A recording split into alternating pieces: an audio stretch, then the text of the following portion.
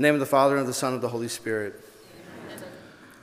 So Team Grace, we're in ordinary time, and ordinary time is all about what? Discipleship. And we have to take that very much to heart, that throughout the season of ordinary time, Mother Church, drawing from the sacred scriptures, highlights essential aspects of what it means to be a disciple, a follower of Jesus Christ. You see, being a disciple means that we've looked at Jesus Christ and we've said, I see in him the fulfillment of all my hopes and dreams. Everything I could ever want are fulfilled in him. I choose Christ. And that personal decision for Jesus Christ makes all the difference. It fans into flame the graces of the holy sacraments. It allows us to receive the power and the internal strength we need in order to remain faithful to the Lord's way. We know that the Christian way of life is not easy. It cannot be lived without grace. So we have to constantly avail ourselves to grace, cooperating with grace, working out our salvation in Jesus Christ. And it all begins with that fundamental decision, I choose Christ. Now that decision is not just simply made once, one and done. Once that decision is made, we have to renew that in 100 of different ways every day. When I want to say something unkind, I silence my tongue because Jesus Christ is Lord. When I want to gossip and just give someone their due and just go for it, right? And just yell at them and scream, I pause. I silence my tongue because Jesus Christ is Lord. When I want to return unkindness with unkindness, I pause myself because Jesus Christ is Lord. When I want vengeance upon someone, rather than showing mercy, I die to myself because Jesus Christ is Lord. You see how that decision is played out in hundreds of different ways every day. The Lord constantly calling us to be different from the unbeliever, calling us to be salt, light, and leaven in the midst of a fallen world. The Holy Spirit takes seriously the commitment we've made to follow the way of the Lord Jesus, and he gives us the grace in order to do it faithfully.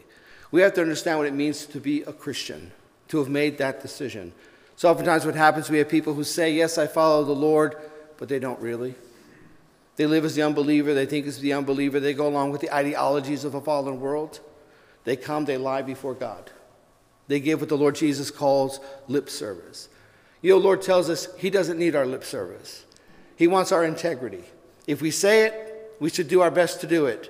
And we're fallen, we're going to fail, but we get back up and we do our best. But we can't say one thing and then just not even try. Jesus Christ is Lord. We say it with such boldness and such devotion until we're out in the midst of the world. And suddenly we speak as the unbeliever. We are cruel as the unbeliever. We follow the ideologies of the unbeliever. Our way of life is different. It's difficult. It is the most excellent way of love. It is the only path to eternal life. It is the path of Jesus Christ, which means it is the path of the cross. Are we willing to love the Lord Jesus enough to embrace our cross and to do all that he asks of us? Today in the gospel, Mother Church, echoing the teachings of the Lord Jesus, reminds us of the Lord's own call to repentance. What do we see? The Lord begins his public ministry, goes throughout Galilee, his home region. And what is his message? Repent and believe. Repent and believe. Such a simple message, isn't it? And yet it changes everything. To seek every day to be a work in progress. To desire the ongoing conversion that happens by the workings of grace. To desire every day to repent. I didn't do this. I should have done that. To repent before God and to believe. Lord, I believe in you. I choose you. If we were to take that simple message and put it in contemporary speech, what would it look like? Go to confession and make your personal decision for Jesus Christ. Dear friends, I'm going to tell you, if you ever hear a Catholic priest preaching and he doesn't talk about repentance or confession, be cautious of his message. Because if the Lord himself could begin and mark his entire public ministry with the message, repent and believe, and a priest is not echoing that message, then eventually he's just going to lie to you. You're great. You're wonderful. You don't have to change. You should be exactly as you are. Those are all lies. We want to believe them because we ultimately want to worship ourselves. We want to indulge self-idolatry. But if we're honest before God, the message of the Lord Jesus actually gives us comfort. Oh, good. The Lord of all, the long-awaited Messiah, actually says repent and believe. That means he's not expecting us to be perfect. He's calling us to repentance because he realized there's something wrong with us and we have to change. And he wants to guide us and help us in that change. He wants to give us his own life, his own power. That's called grace. He wants to give grace in order to help us because he realizes the struggle that's before us. But we have to be willing to repent and believe, dear friends. When was the last time you went to confession? Here at Our Lady of Grace, we speak frequently about confession. It's so important. I've said to you many times, the spiritual masters to the one have indicated that if we want to grow in holiness, if we want a life of virtue, we must be regularly receiving the sacrament of confession. I've encouraged you to go monthly. In fact, I'm so serious about that every first Friday in this parish, every first Friday, confessions are heard till midnight. And then we pick it back up on first Saturday. And confessions are available on Monday night, Tuesday afternoon, Wednesday afternoon, Saturday afternoon, and I am available whenever you might need me. Because it's that important. If words do not convince you, then at least let actions do. If you want to follow the way of the Lord Jesus, you must repent and believe. The Lord has blessed us with the sacrament in order for us to go and to receive his mercy, his consolation. And yet there's still many among us who will not accept the most basic message of the Lord Jesus. Repent! Repent! And believe. By going to confession, we receive the grace in order to renew the commitment we've made, to renew that decision for Jesus Christ. We live in a world that tells us God doesn't exist, right and wrong aren't real, and prayer has no power. We have to breathe that gas every day in the midst of our lives. And yet in the midst of that, we have to remind ourselves these are lies. Lie after lie after lie. No, God is real, living and true. He sent his Son to redeem us from sin. Right and wrong are true, and by knowing what is right and cooperating with grace, we can work out our salvation in Jesus Christ. And prayer has a power that we cannot understand in this fallen world.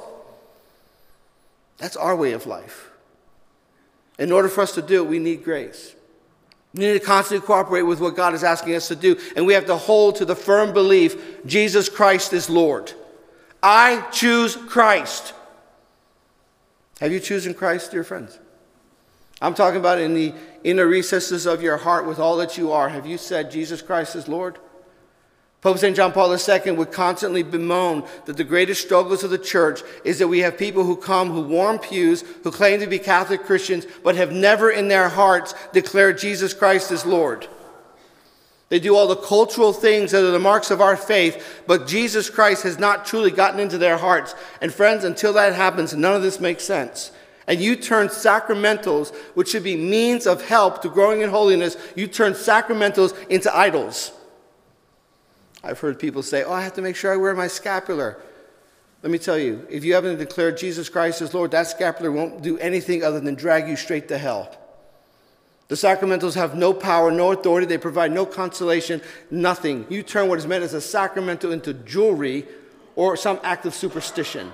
And that goes for the rosary and all of our other beautiful devotions, which are gifts to us, because once we made the decision for Jesus Christ, then they can assist us to constantly live that consecration to Jesus Christ, to say yes to what he asks and no to what he forbids. We have to be willing to do that. Today, Mother Church gives us that beautiful account of the Lord Jesus beginning his ministry in Galilee, giving that call, that command, repent and believe. And during this ordinary time, Mother Church echoes that to each of us. Repent, dear friends, repent and believe in the gospel. And that's a summons to each of us in our own discipleship. But we know that during ordinary time, not only do we look at our own discipleship, but when we become Christians and we begin to live the Christian way of life, we're not in this alone. We have a personal relationship with Jesus Christ in the midst of the church within the covenant God has given us. Us. And so we have to make sure that when we're assessing our own discipleship, we also look at the discipleship of our community of faith. How are we doing in that area? Well, the bishops of the church are helping us. The shepherds here in the United States have called us to a national Eucharistic revival. And we have this revival because 70% of our own do not believe in the Lord's true presence. This is the heart of everything we do. To know that Jesus Christ, our Lord, has fulfilled his command, his promise, I will not leave you orphaned, and that he's still with us. The belief in that fulfillment of promise in the most holy sacrament, to know that he is with us in the Eucharist, is the heart of everything we do. Because if the Lord lied about that and we're not children, we actually are orphans, then none of the other aspects of our faith make any sense. So the bishops have called us to conversion, called us to deepen in our own Eucharistic faith and our own Eucharistic devotion, to once again turn to Jesus Christ and to realize that the Lord is with us. He has pitched his tent. He dwells among us. He wants to accompany us and be a part of our lives. He wants to walk with us through the struggles of this life and so welcome us and usher us into eternal life. But 70% don't believe that. 70% don't believe that. And they still come to Mass. They still come to Mass. Now, in one sense, that's a great hope, because if they're willing to accept help, to ask for spiritual guidance, then there's great hope. And the Holy Spirit can work with that person. But if they simply come and they've kind of shrugged it off and they've just gotten used to their disbelief and they're not willing to do anything about it, then I need to make sure I speak very clearly and you understand, if that's you, that you are mocking God. You come into his own house before his altar and you are mocking God. Because you are saying one thing, you are participating in a sacrament given by God to us while you do not believe and you're not trying to do anything about that disbelief. Remember we spoke about the difference between voluntary and involuntary doubt? The Catechism of the Catholic Church explained it. Voluntary doubt is when we don't believe something, we're not sure about something, and we're not going to do anything about it. Voluntary, we choose it. It comes and we just make it a part of us. And that's the case with some Catholics. They come, they sit, they warm a pew. They don't believe Jesus Christ is Lord. They don't believe in the power of the sacraments. They're not going to go to confession. They don't believe in the Lord's true presence. They're not going to live the Christian way of life. They believe that you can slaughter the unborn, 2 men can get married, or 2 women can get married, the insanity of a fallen world. They believe all that, hook, line, and sinker. Yet they come before the altar of God and they say, no, I believe you, I trust you. No, you don't. You're a liar. You come before the very altar of God and you're going to lie to him. You mock God. That's voluntary doubt. Involuntary doubt, this is what gives us hope. Involuntary doubt is when something comes upon our minds and we're not sure and we're struggling with an aspect of our faith, perhaps the Lord's true presence. And so we seek spiritual guidance. We begin to study sacred doctrine. We look for encouragement. We look for the graces of the sacraments. We take a responsibility in order to deepen in our faith to seek the graces of conversion. That's actually heroic.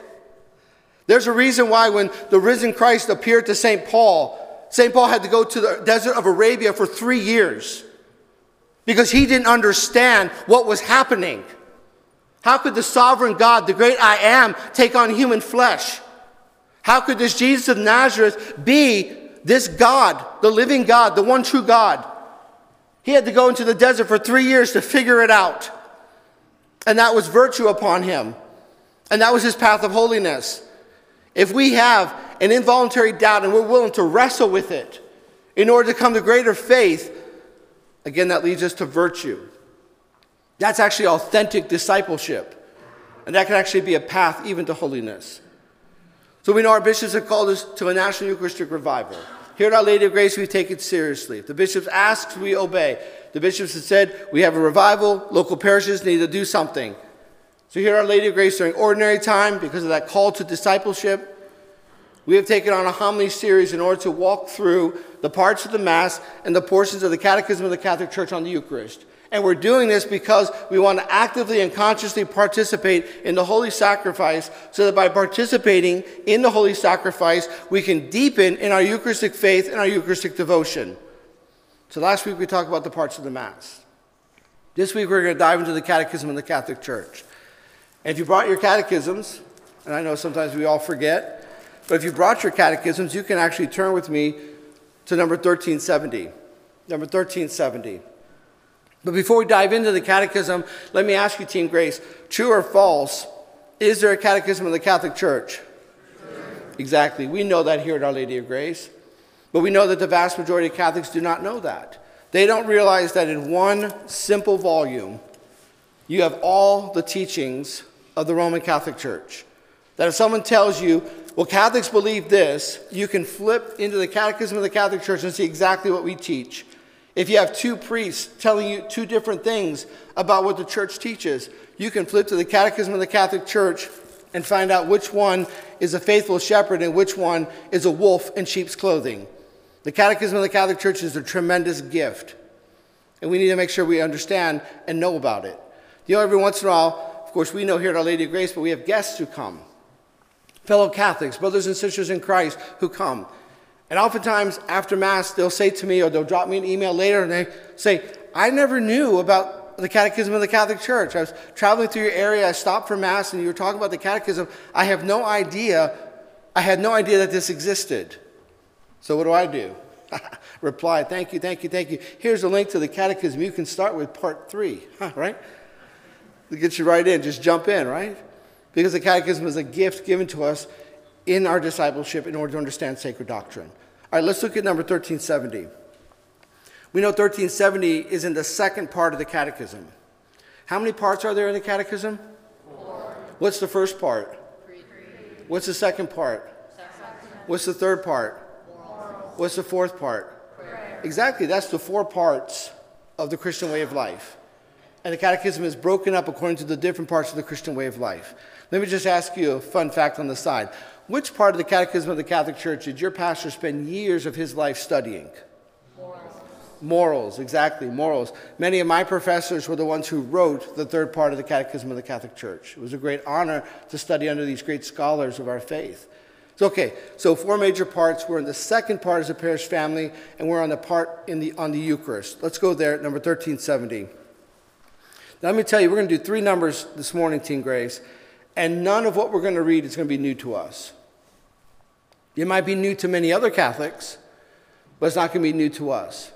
Because here at Our Lady of Grace, we talk about worship, we talk about the Mass, we talk about the communion of saints. Do we love saints here at Our Lady of Grace? Exactly. Just look at all these statues and stained glass, right? So we talk about these things, so it's not going to be as much a surprise to us. But look how the church explains this. All right, 1370. To the offering of Christ are united not only the members still here on earth, but also those already in the glory of heaven. In communion with and commemorating the Blessed Virgin Mary and all the saints, the church offers the Eucharistic sacrifice. In the Eucharist, the church, as it were, is as it were at the foot of the cross with Mary, united with the offering and intercession of Christ. Wow. So, okay, we know that at the Catholic Mass, as the sacrifice is being offered, heaven and earth merge. They come together. Heaven opens up. And we know all the saints and angels are with us. Are all the saints with us? Yes. But when we say that, we just mean the canonized saints, right? No. All the saints. Exactly, because we know everyone in heaven is a saint. And there are some saints in heaven that are only known to us and to our families. Mother Church honors all those saints on November 1st, the Feast of All Saints. But at every Mass, we can honor the saints within our family because we know that they are united with us during the Holy Sacrifice. Now we know the saints are with us. Are the angels with us? My goodness, the angels flood this altar because they know what's about to happen. In fact, during the Sanctus of the Mass, we know the angels especially come to the altar because that's the beginning of the Eucharistic prayer. As a reminder to you, that's when the servers go and kneel on the steps. So if your mind's somewhere else and suddenly you see the servers moving to the steps, you can say, oh, that's right, the angels are coming. Right? And the angels are surrounding our altar. All the angels and saints are with us during this Eucharistic sacrifice. Who is at the head? Who is the main saint we always start with? With Our Lady. Look how the Catechism words that. In the Eucharist, the church is, as it were, at the foot of the cross with Mary. Now, to tell you, Team Grace, that profoundly moved me the first time I read that. Because as a baptized Christian, we're called to participate in the sacrifice. We know that we are with all the angels and saints. But just the image of being at the foot of the cross with Mary.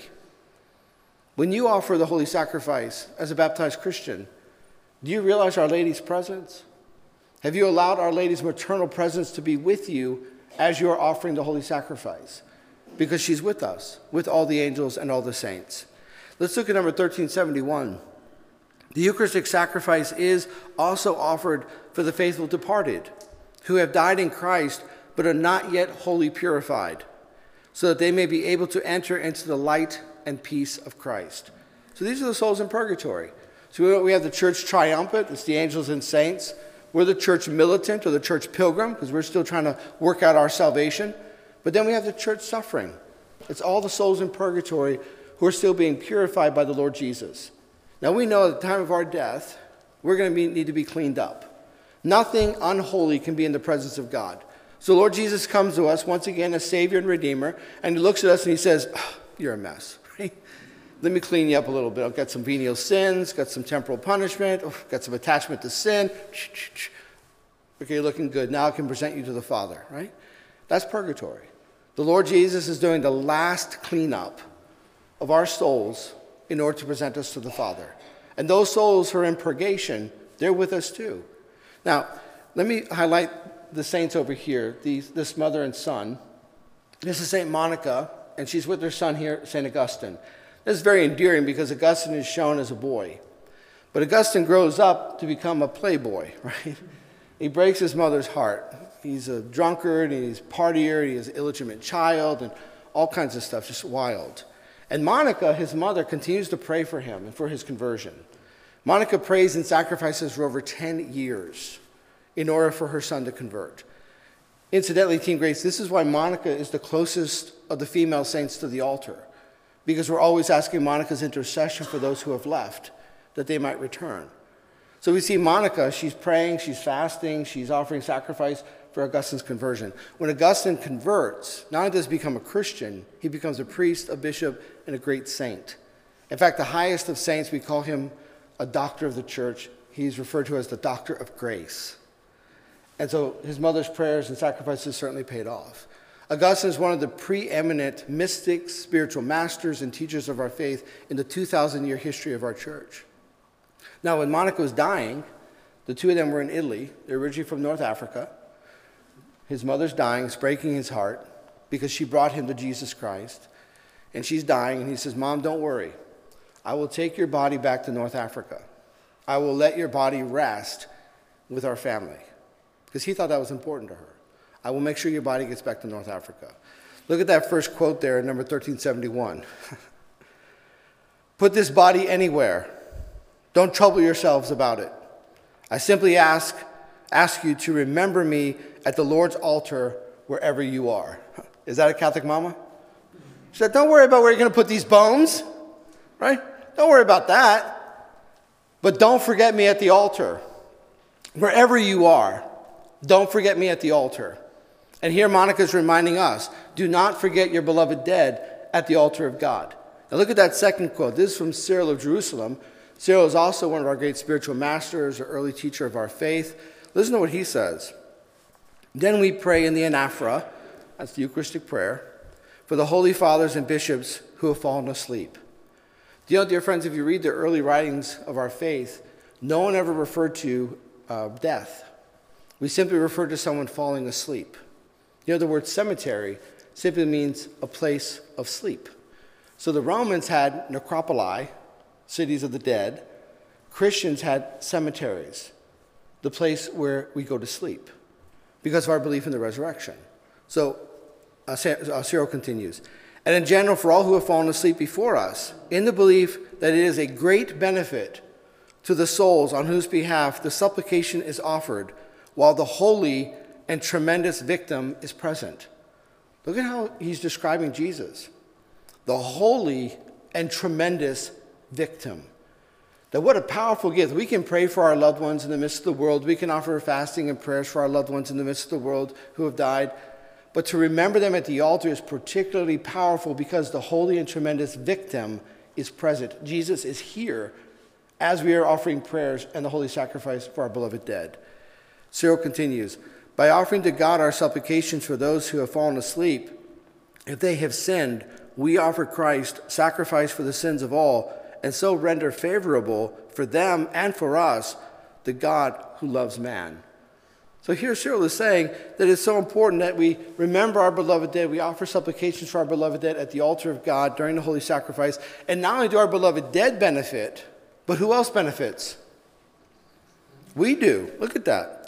Christ sacrificed for the sins of all, and so render favorable for them and for us.